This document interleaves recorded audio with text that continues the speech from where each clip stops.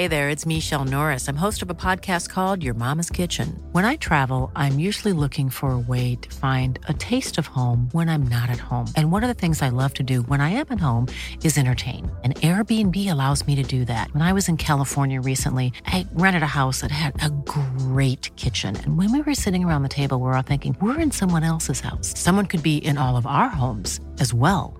If you have a home, but you're not always at home, you have an Airbnb.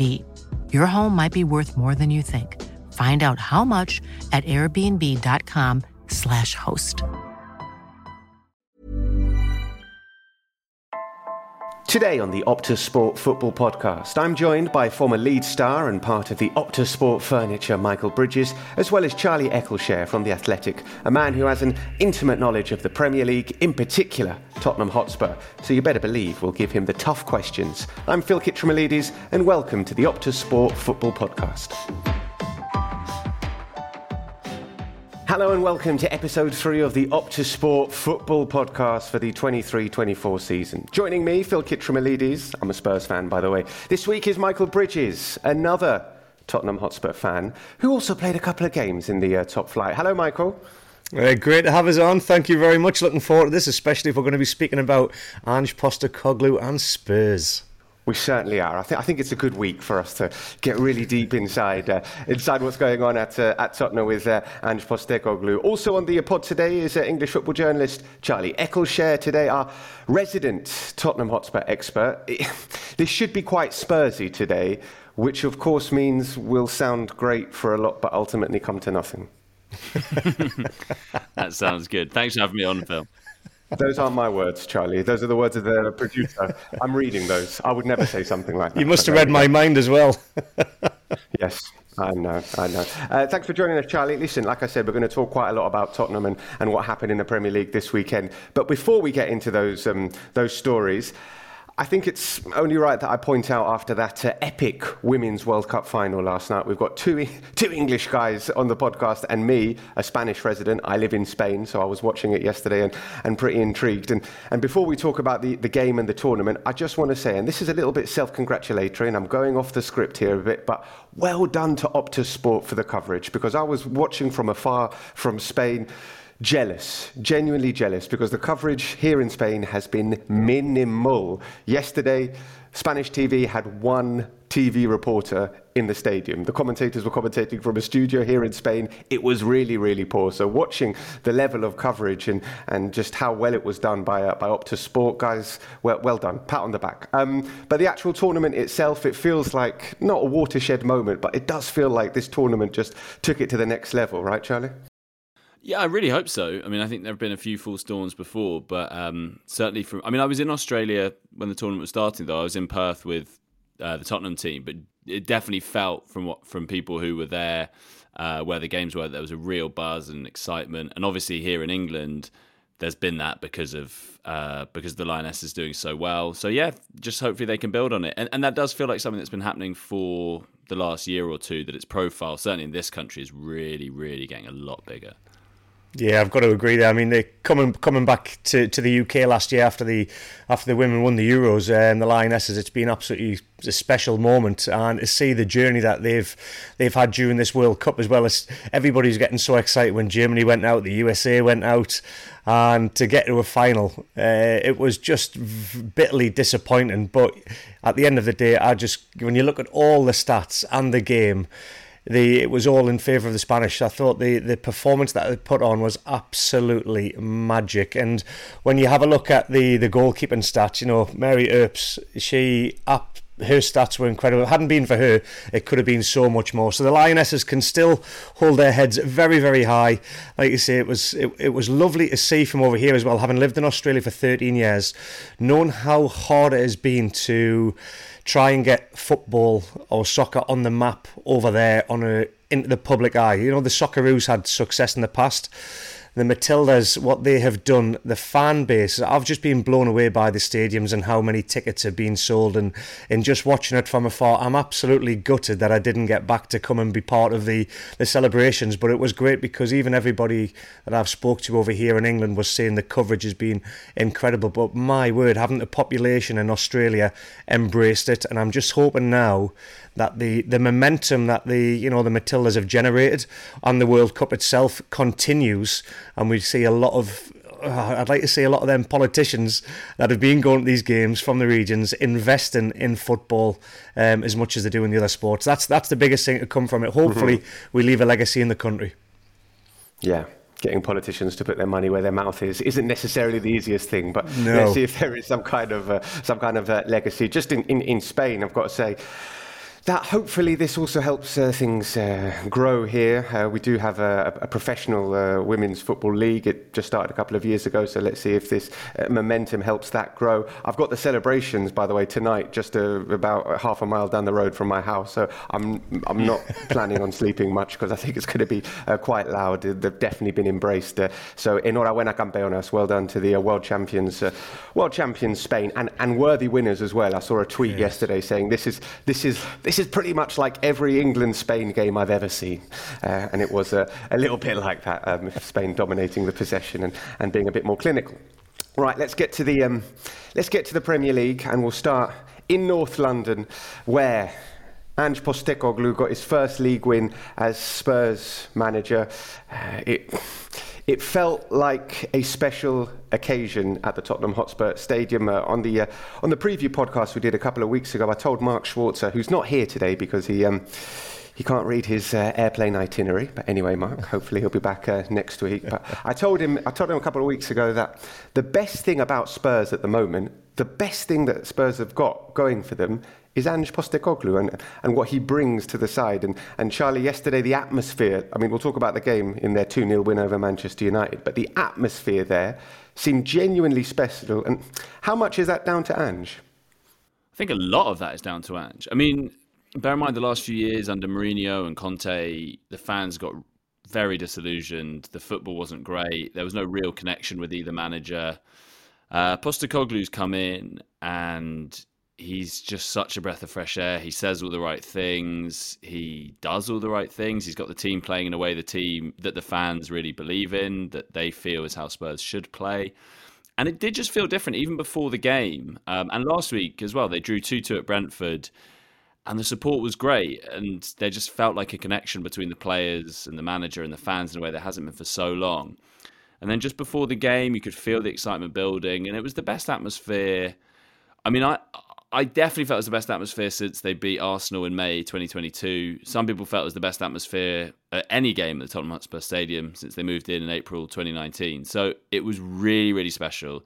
And loads of that is down to Postecoglou. He got serenaded by the fans 10 minutes into the game at Brentford. He's just an instant hero. They love him. They really love him. It's because they've seen Ange ball. That's what the fans have seen.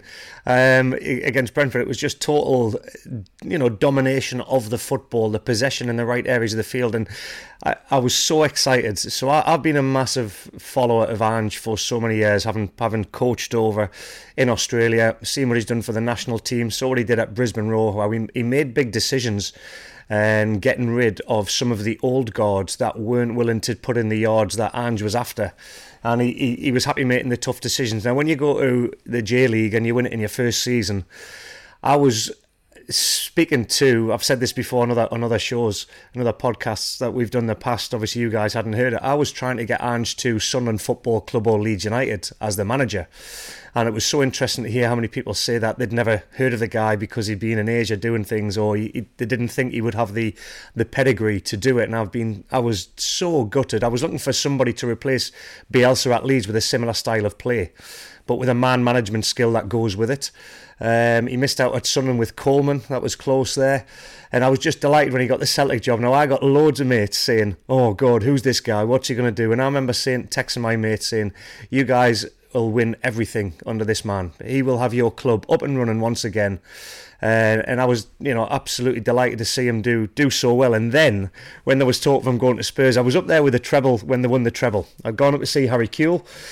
who's obviously been there with Ange as assistant. I was there for the treble winning celebration afterwards, and I was standing with Ange, and I looked at him and I said, "Is the rumours true? What's happening?" He said, "Michael, just let me enjoy tonight, please." And there was a little smile on his face, and I walked away very happy, not only for the treble win, but I knew at that moment he was going to be Spurs manager within 48 hours because of just the way he looked, and he loves a challenge. And I'm so happy because what we have seen so far has been absolutely magnificent. And like you said, Charlie, the atmosphere around the ground with the fans, but not only that, you can see the players, they seem to be embracing the style of football that the fans have been starved of under these previous managers. It's been so defensive units, whereas this football is a joy to watch.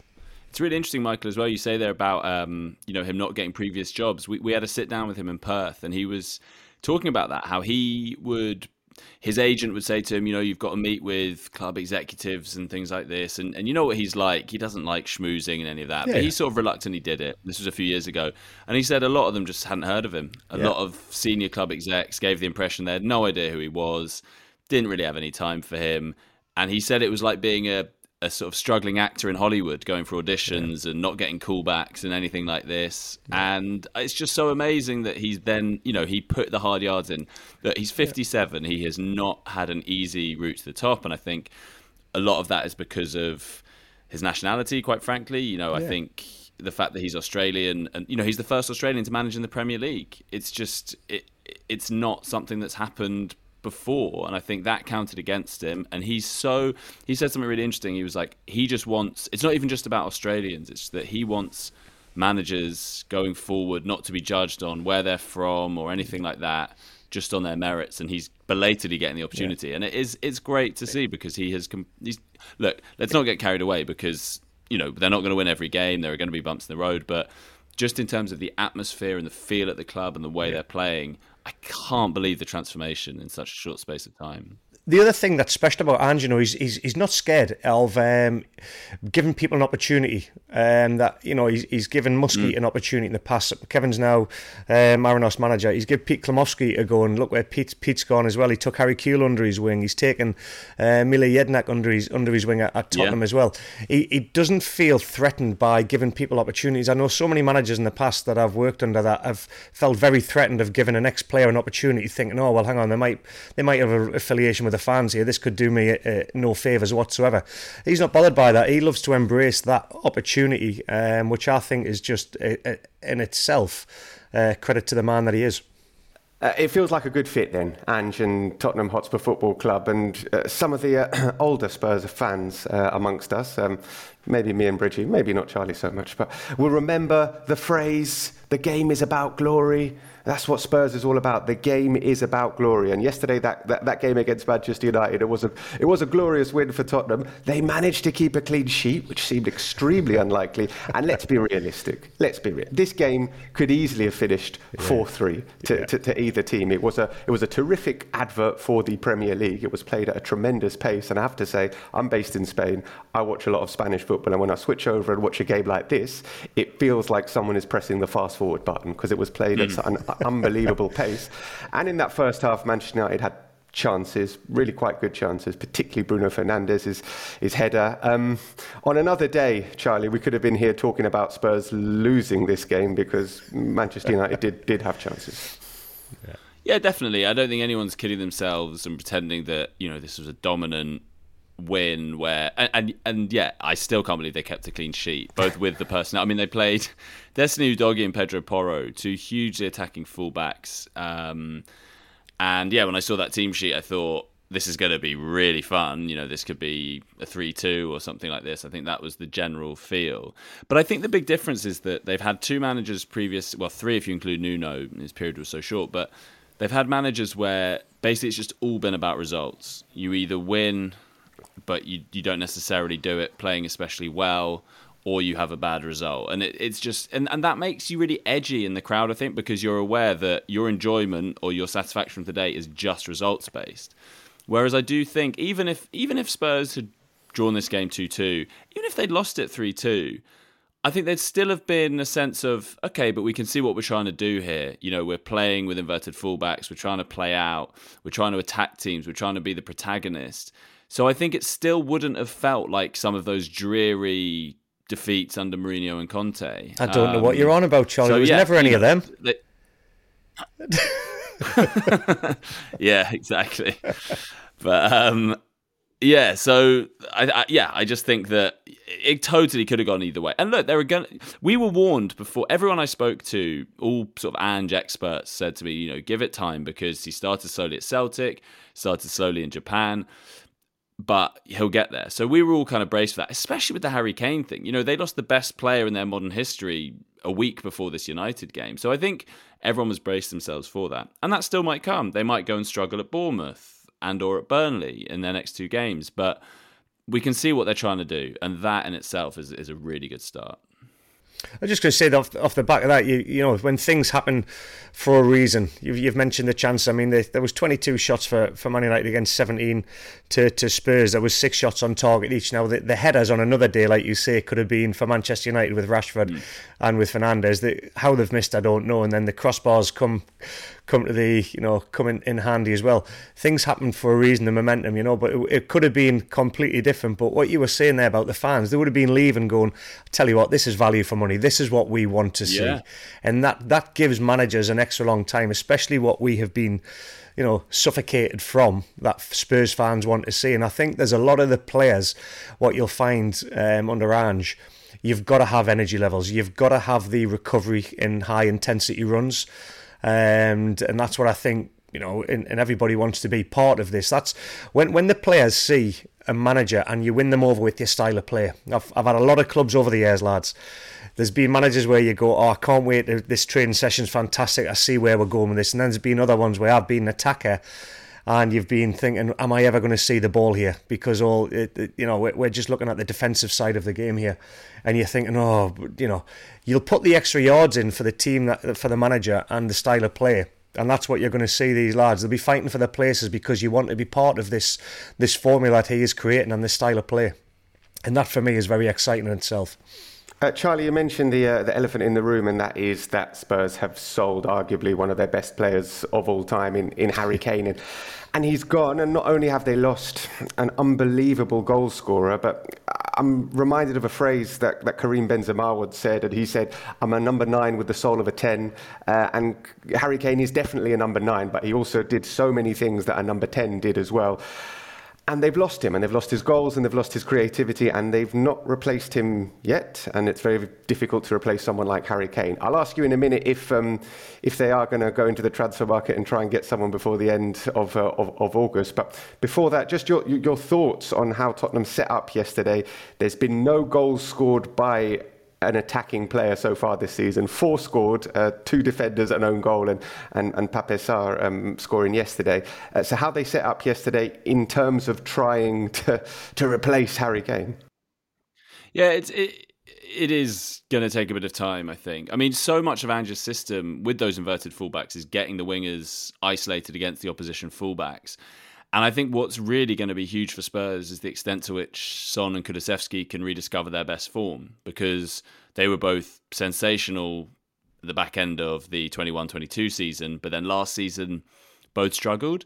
And I think at the start of this season, you've seen 2 players who are slightly trying to get back to where they were. In Kulusevski's case, I don't think he quite has that confidence just yet. There were a few times in the first half where Spurs did exactly what they wanted to do, where they got him one-on-one. He was running at Lisandro Martinez or Luke Shaw, and he didn't quite have the beating of either of them. That said, at the start of the second half, United weirdly left him in tons of space, and he was able to burst into the box and set up the first goal. Son as well, I think he had his moments, definitely. But that's kind of where that's what the system's trying to do, is get those wide players one-on-one against opposition fullbacks, and then often set up chances for the opposite winger coming in.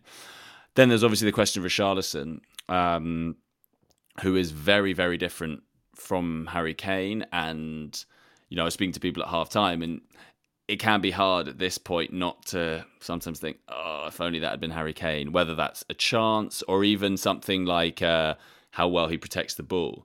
United had a chance just after Spurs scored. Anthony hit the post, and that came from Richarlison not being able to keep hold of the ball. Lisandro Martinez came in and nicked it. And something Harry Kane was amazing at, one of many things, was protecting the ball and often winning a foul. He was, I mean, Michael, you probably know about this art that some strikers have. I mean, it was incredible watching him. He would just, his ability to win fouls was just, and it's such an important skill. Yeah. Well, what it does, he'd hold it off and play a part. It gives you a backline of relief when I call it player. There's not many players these days can play with their back to goal, as I call it, the attacking goal. And Harry Kane is one of them special players.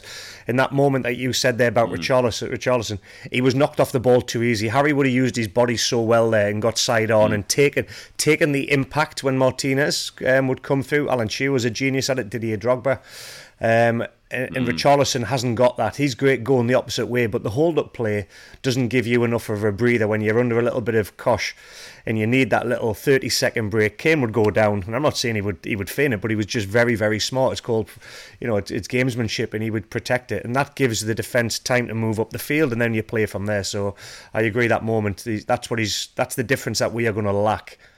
Exactly, yeah. And so I think, and hopefully these are things that he'll learn. I know he was frustrated, Richarlison, as well. He desperately wants a goal. He's only scored one Premier League goal for Spurs. He got 2 in the Champions League. But, I mean, the goals just haven't come. I mean, everyone is of the view that he just needs, that football cliche, he just needs one to go in and then they'll follow. Which I can sort of see. I do think he's that kind of player. He needs to be loved. And I think once he gets 1 or 2 and he feels that warmth and affection from the crowd, I think that will really spur him on. But until he does start scoring, there are going to be those question marks. Do they need to bring someone else in? And I do think they look a bit thin, just depth-wise. I think they've got a lot of depth defensively in the midfield. But against Brentford, for instance, in that first game, they were drawing 2-2. It looked like the game was there to be won for them. And really, they only had Manor Solomon to bring on. Perisic as well, but he's not a sort of thrilling attacking player. He's a good solid winger or a wing back, but yeah, I do think they were short 1 or 2 there. Come on then, Phil. You're the Spurs fan. Who would you like to see coming in that number 9 shirt? I think it's very, very difficult. It's very difficult to try and replace someone like Harry Kane, and centre forwards are, really at a premium in the market.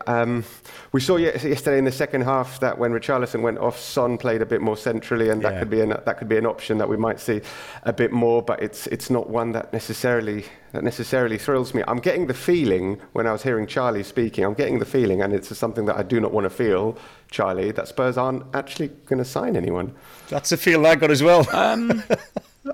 No, I don't know about that. I think they definitely they're aware that they are a sort of a player short in that front line. Whether that will be an out-and-out striker, that I think is still being worked out. It could be someone like Brennan Johnson who could come in and compete with Kulusevski out on the right. Gift Orban is someone who I've had mentioned to me. And I think that the question there is, he's been sensational, but his output, that's obviously in a very different league from the Premier League, and it's all about judging, can someone step up? But I do think another player would be extremely useful just for the competition element. You look at the teams they're going to be competing with. If they want to get into the Champions League, most of those teams, it's not about just having, one good forward or one good winger or whatever. It's having a sort of stable of 5 or 6 forwards, many of whom can rotate into different positions, because you're going to have games where one, Son or Kulusevski or both are going to struggle. Okay, well then who can you bring on to then really test the defence? Okay. I'm not overly delighted with that answer, but okay, let's see. Hopefully. Yeah. I was expecting something a bit more definitive, but okay, fair enough. We'll see what happens. I don't think they need to sign anyone in midfield, and the midfield yesterday looked really quite impressive. Yeah. Yves Bissouma and Sarr looking like wonderful players, both of whom, let's suggest that they weren't necessarily at the heart of Spurs' midfield last season, but it feels like those two, with James Maddison pulling the strings ahead of him, that's a midfield trio that we can all get behind. Yeah, it's exciting, and that's what I'm saying. It's the legs and the energy levels that you need to be able to play under Ange Postecoglou, but also the ball retention of playing out and the dynamic movements that go with that. And what it also shows to the rest of the squad, that everybody has been off a fresh slate and a fresh start, and Ange just come in with this idea, and who's going to embrace it the most, who's going to be able to learn, and obviously the players that have been given the responsibility or players that we would probably not have thought of starting and being inside Ange's squad if you'd have said what would the team be at the start of the season. Maddison, yes. But Basuma is an absolute changed man, and he's looked absolutely incredible. I don't know where he's been hiding or where his performances have been. And another man you mentioned with Sarr, who got the goal, who scored his first goal. I mean, the technique and the desire that he showed to get from the edge of the area and the anticipation to see the ball. That ball was bouncing in front of him, could have easily gone over the bar, but the timing of the run, it just showed you how much he wanted that. And I think that's what Ange has brought to this football club. Everybody's got a fresh slate and they're fighting for their shirt, and it was great to watch.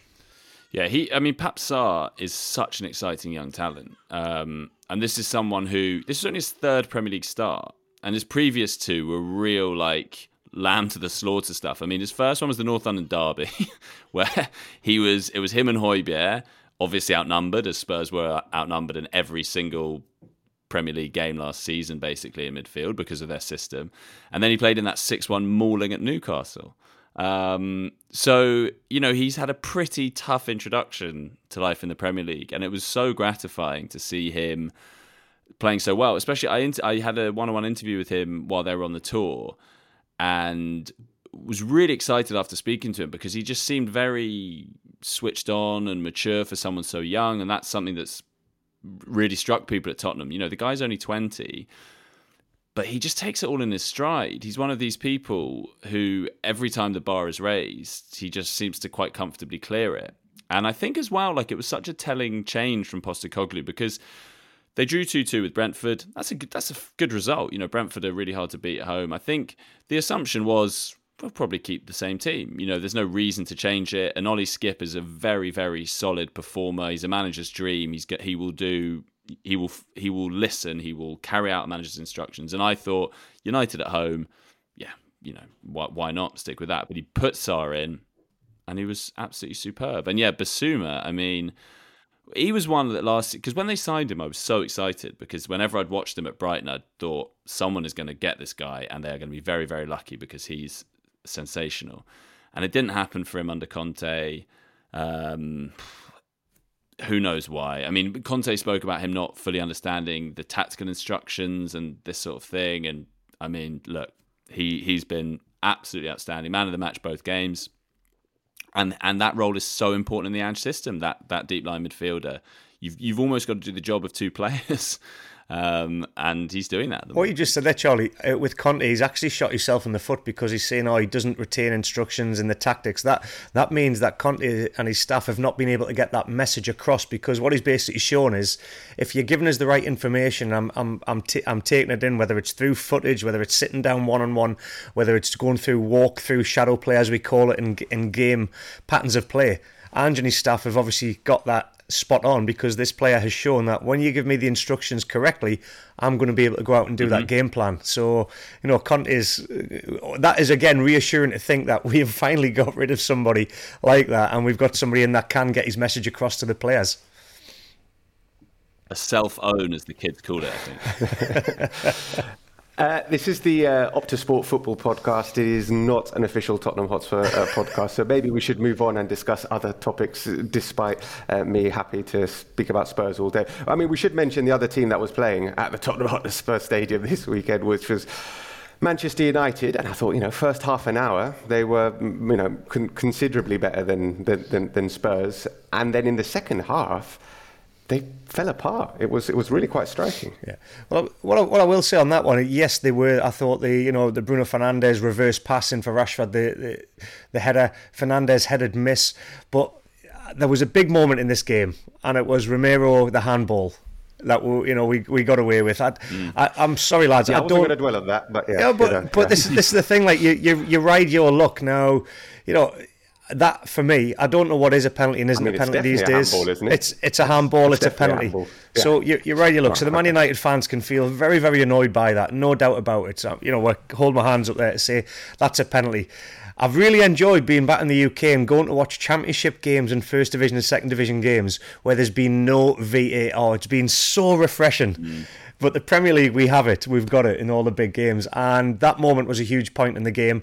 And I thought Manchester United, like you say, first half, they dominated, but found a way. The chances, it could have been so much different. You ride your luck, and then the game completely changed. Half-time, Tottenham have gone in. They've had a chat. They've discussed things. I know how Ange works. I've seen him operate in the dressing rooms, and they've come out with a different game plan. And you ride your luck, you get it, and we will take the 3 points. I mean, yeah, United, they do... I just don't know with them. They do remind me a little bit, not to keep looking at everything through a Spurs prism, but where Spurs were under Conte this time a year ago, where they might win a few games, but it's never for a sort of sustained period, and you just don't really know what you're going to get with them week to week. I feel like, I don't know. They could have won this game, but they could so easily have lost to Wolves in their first game. So I watched them pre-season, Charlie. I watched Manchester United pre-season against Leeds United. They put out a very, very strong team in the first half, and the game ended 0-0. And Leeds tried to flip the game around and bring on some more experienced players for the second half, and Manchester United completely changed. You know, the first half they had Mount out there, Varane was out there, Wan-Bissaka was playing, Fred was on the field. They had an experienced team out, and the dynamics looked absolutely terrible. I didn't see anything that I would be fearful of. The second half, they brought their under-23s team on, and Manchester United managed to win the game 2-0. They played Leeds United off the park, and it was such a. I went away scratching my head thinking, what are Manchester United going to do this season? And it's still. I think they're still going to be starting to start, and they don't look like they've got their dynamics as yet. Pretty stop-start Manchester United, yeah, and one victory from their opening two games that they could both easily have lost. I think Manchester United fans, of which there are many in Australia and indeed around the world, will be not particularly satisfied with how they've started the campaign. We should maybe just briefly touch upon another set of fans that might not be particularly satisfied with how they've started the campaign, and that's Chelsea, who spent all the money this summer. They spent all the money. They've gone out and they've bought anybody that they wanted. They've got and bought them, spending ridiculous amounts of money. We were discussing last week whether or not Moses Caicedo was worth the amount of money that they spent on him. And I said, well, somebody is worth what somebody is willing to pay, and Chelsea were willing to pay a really quite extortionate amount of money for the Ecuadorian. Anyway, they were beaten by West Ham yesterday, and they've had a really poor start to the season, and I tipped them for top four, just seemingly thinking obviously they're going to be miles better than last season, but they seem a little bit all over the place. Yeah, I still wouldn't write Chelsea off just yet. I mean, certainly yesterday, don't get me wrong, that was that wasn't great. I mean, to be honest, the most concerning bit was after West Ham went down to 10 men. I thought before then that Chelsea were a little bit unfortunate to be behind, but after that they created so little. I do think with Pochettino, and especially No Europe, with those spare weeks, I think it will come together eventually, and they are trying to bed in so many new players. I think there are going to be... It may take a little while. I think they will get there eventually, but yeah, I mean... God, at the moment, they just look like such a mishmash of players, which I guess is understandable in a way, given how many players they have brought in both this summer and last, and how many they've lost as well. I mean, the churn there is just staggering. Well, do you know what was funny yesterday? I came in, I've watched the game downstairs. My son didn't watch the game, and I just showed him the stats of the game. I just put up the stats, and I said to him, son, what do you reckon the scoreline was here? Because Chelsea had 17 shots to 12. They only had 4 on target of the 6, but the possession 76% against the rest. Passes 716 to 220, and he looked at it and he went, oh, Dad, I'm going to say Chelsea have won this game at least 2-1, 2-0. And I showed him the result. I said, there you go, son, that is football. So I can see what Pochettino was trying to do, because the stats reflect what he's all about, the possession. But the possession in the right areas of the field is what it's all about. So I agree. I think Chelsea is building. They'll be disgusted with that result, but they controlled the game and just couldn't find the back of the net. But there's better things to come from Chelsea over there. I still think the culture there is, how Ange's, we've got Tottenham singing off the same hymn book I still think he's got quite a bit of work to do. I still think they are disjointed from the hangover from last season, and he's still got a bit of work to do. But this is a team that we're going to see develop throughout the season, and I'm going to be excited to watch Chelsea this season. I've got to say that, because I do like the players that they have at his disposal, and I'm a big fan of Pochettino, so I think he can get something going there. Okay, so it's quite encouraging words there for Chelsea fans. It's not all doom and gloom, although 1 point from 6. I mean, they're already 5 points behind Brighton and Man City. You drop these points at the start of the season, it's the same as dropping them in the midway point. It kind of feels in the back of our heads that, it's the start of the season, they're just getting together. Well, yeah, but you're not picking up those points, so it's going to be tight for top 4. If they don't get a result against Luton, then I'll completely revert and say I was totally wrong. That's a big that can be a big boost for them next week against Luton. Absolutely. Okay. Do you want to have a quick word about Newcastle, seeing as you're from the northeast? We know that you're not a Newcastle fan. We've touched upon who you support extensively, but Newcastle beaten 1-0 by Manchester City. Is that a little bit of a deflating result for Newcastle, given how they started the season with that massive win? And Eddie Howe was talking about dreaming of challenging for the title. Well, I'm living in the northeast again. I'm in the Newcastle region. The buzz around this city and the town is absolutely incredible. For the last year and a bit since the Champions League, the last season's run, getting into the Champions League, the new documentaries out about the team. So it's an incredible vibe. I mean, everybody in the northeast basically has Newcastle or Sunderland to cheer on. So if the teams are doing bad, you can feel like not you, Michael, not you. No, not me. I've played for both, but I've got to be very diplomatic. But it's the vibe is when both teams are doing well. Sunderland have got themselves back into the Championship, and Newcastle are flying high. The first match against Aston Villa set the tone. It was an incredible performance. I was doing the co-commentary for that game, and they were a joy to watch, because I did not think that they would turn Aston Villa over that easily. And I'm thinking, can Newcastle emulate what they did last season? And after that first game, yes. Now you go to Manchester City. There's no better time to play Manchester City after a Super Cup that they had, the travel that they had, and I'm thinking this could be a huge moment for Newcastle to get back-to-back wins and challenge. And sadly, they couldn't find a way. City just controlled the game at their pace, dictated play, and I think it was just a little bit of a wake-up call. But 1-0 at Manchester City's ground, you've got to say that it's not a bad result. They'd never really, what I will say about Eddie Howe's team, they never really looked threatened and carved open in that match, apart from that one movement. It was the only time in the game I saw Botman go out of position to try and double team Phil Foden alongside Dan Burn.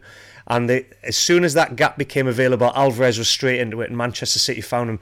So that just shows the quality. When you make one mistake in a game, that you lose your shape against probably the world-class team, you're going to get hurt. And that's one thing that Eddie Howe will learn from. But apart from that, it was a very, very... the Newcastle fans were delighted with the performance.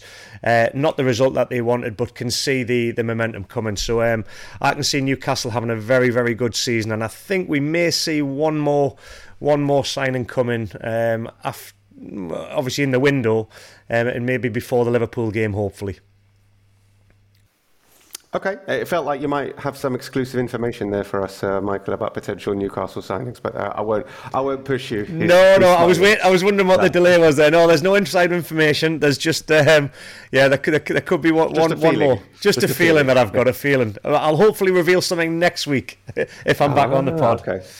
All right, we can go with that. Michael Bridges has a feeling, exclusive, that there might be a signing. We'll work with that. We're going to go to a break, but when we come back, we're wrapping up what happened, the top stories from Spain in La Liga this weekend.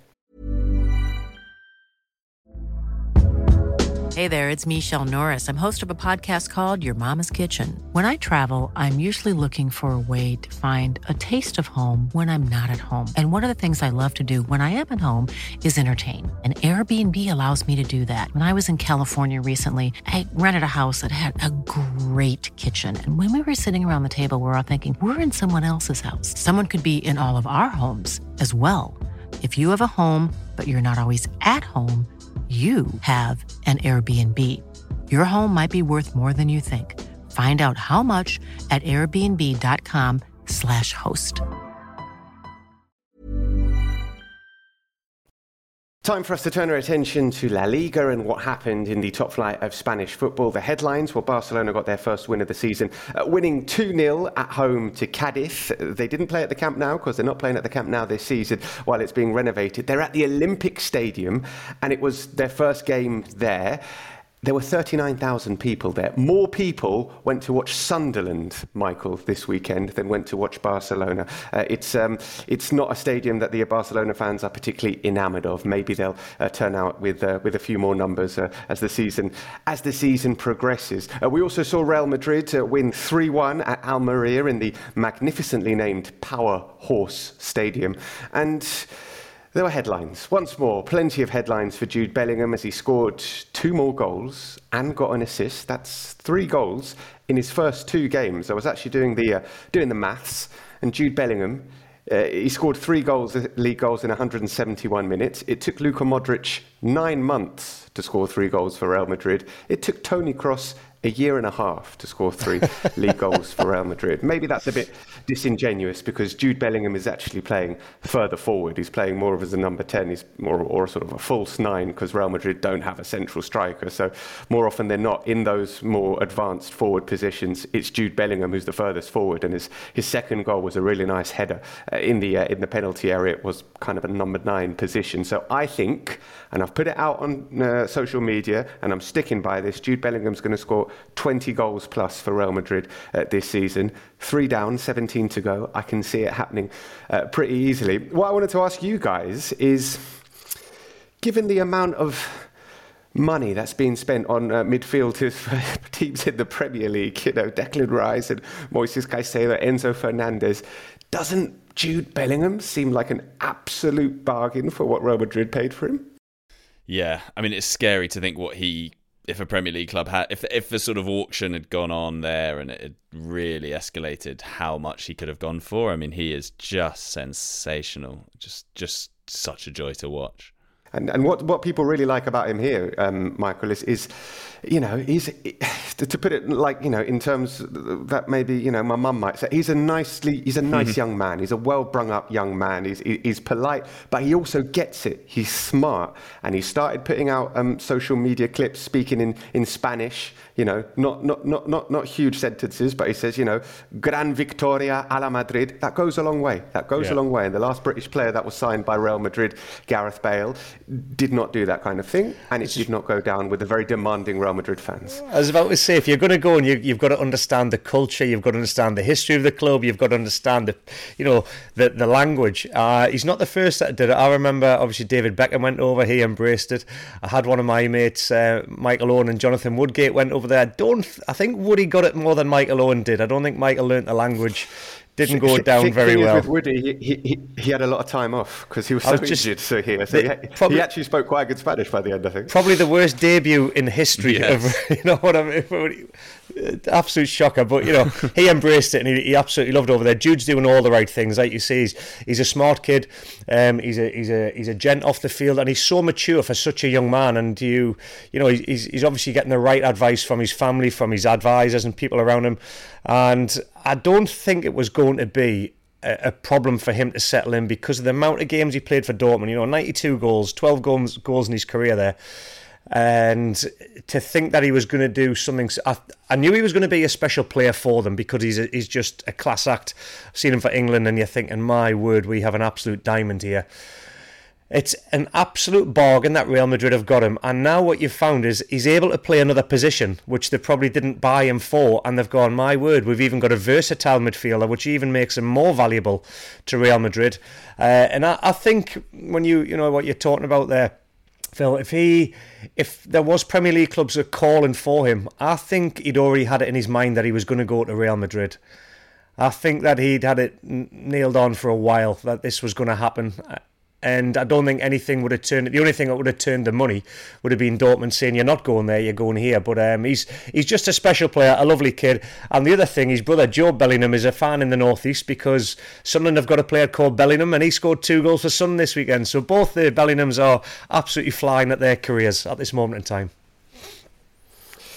You were desperate to get that in, so we've got the mention of Sunderland in there as well. But yeah, I mean, speaking about him potentially having gone to the Premier League, I think Real Madrid tend to get their man when they focus on a player. And I was told last year that, they were going to go big for Jude Bellingham. It was a really big priority, and they did go big. And once he knew that Real Madrid were interested, then I don't think there were too many other options. Unless your name's Kylian Mbappe, people find it very difficult to turn down Real Madrid. What isn't that a sad thing there? How can you turn them down?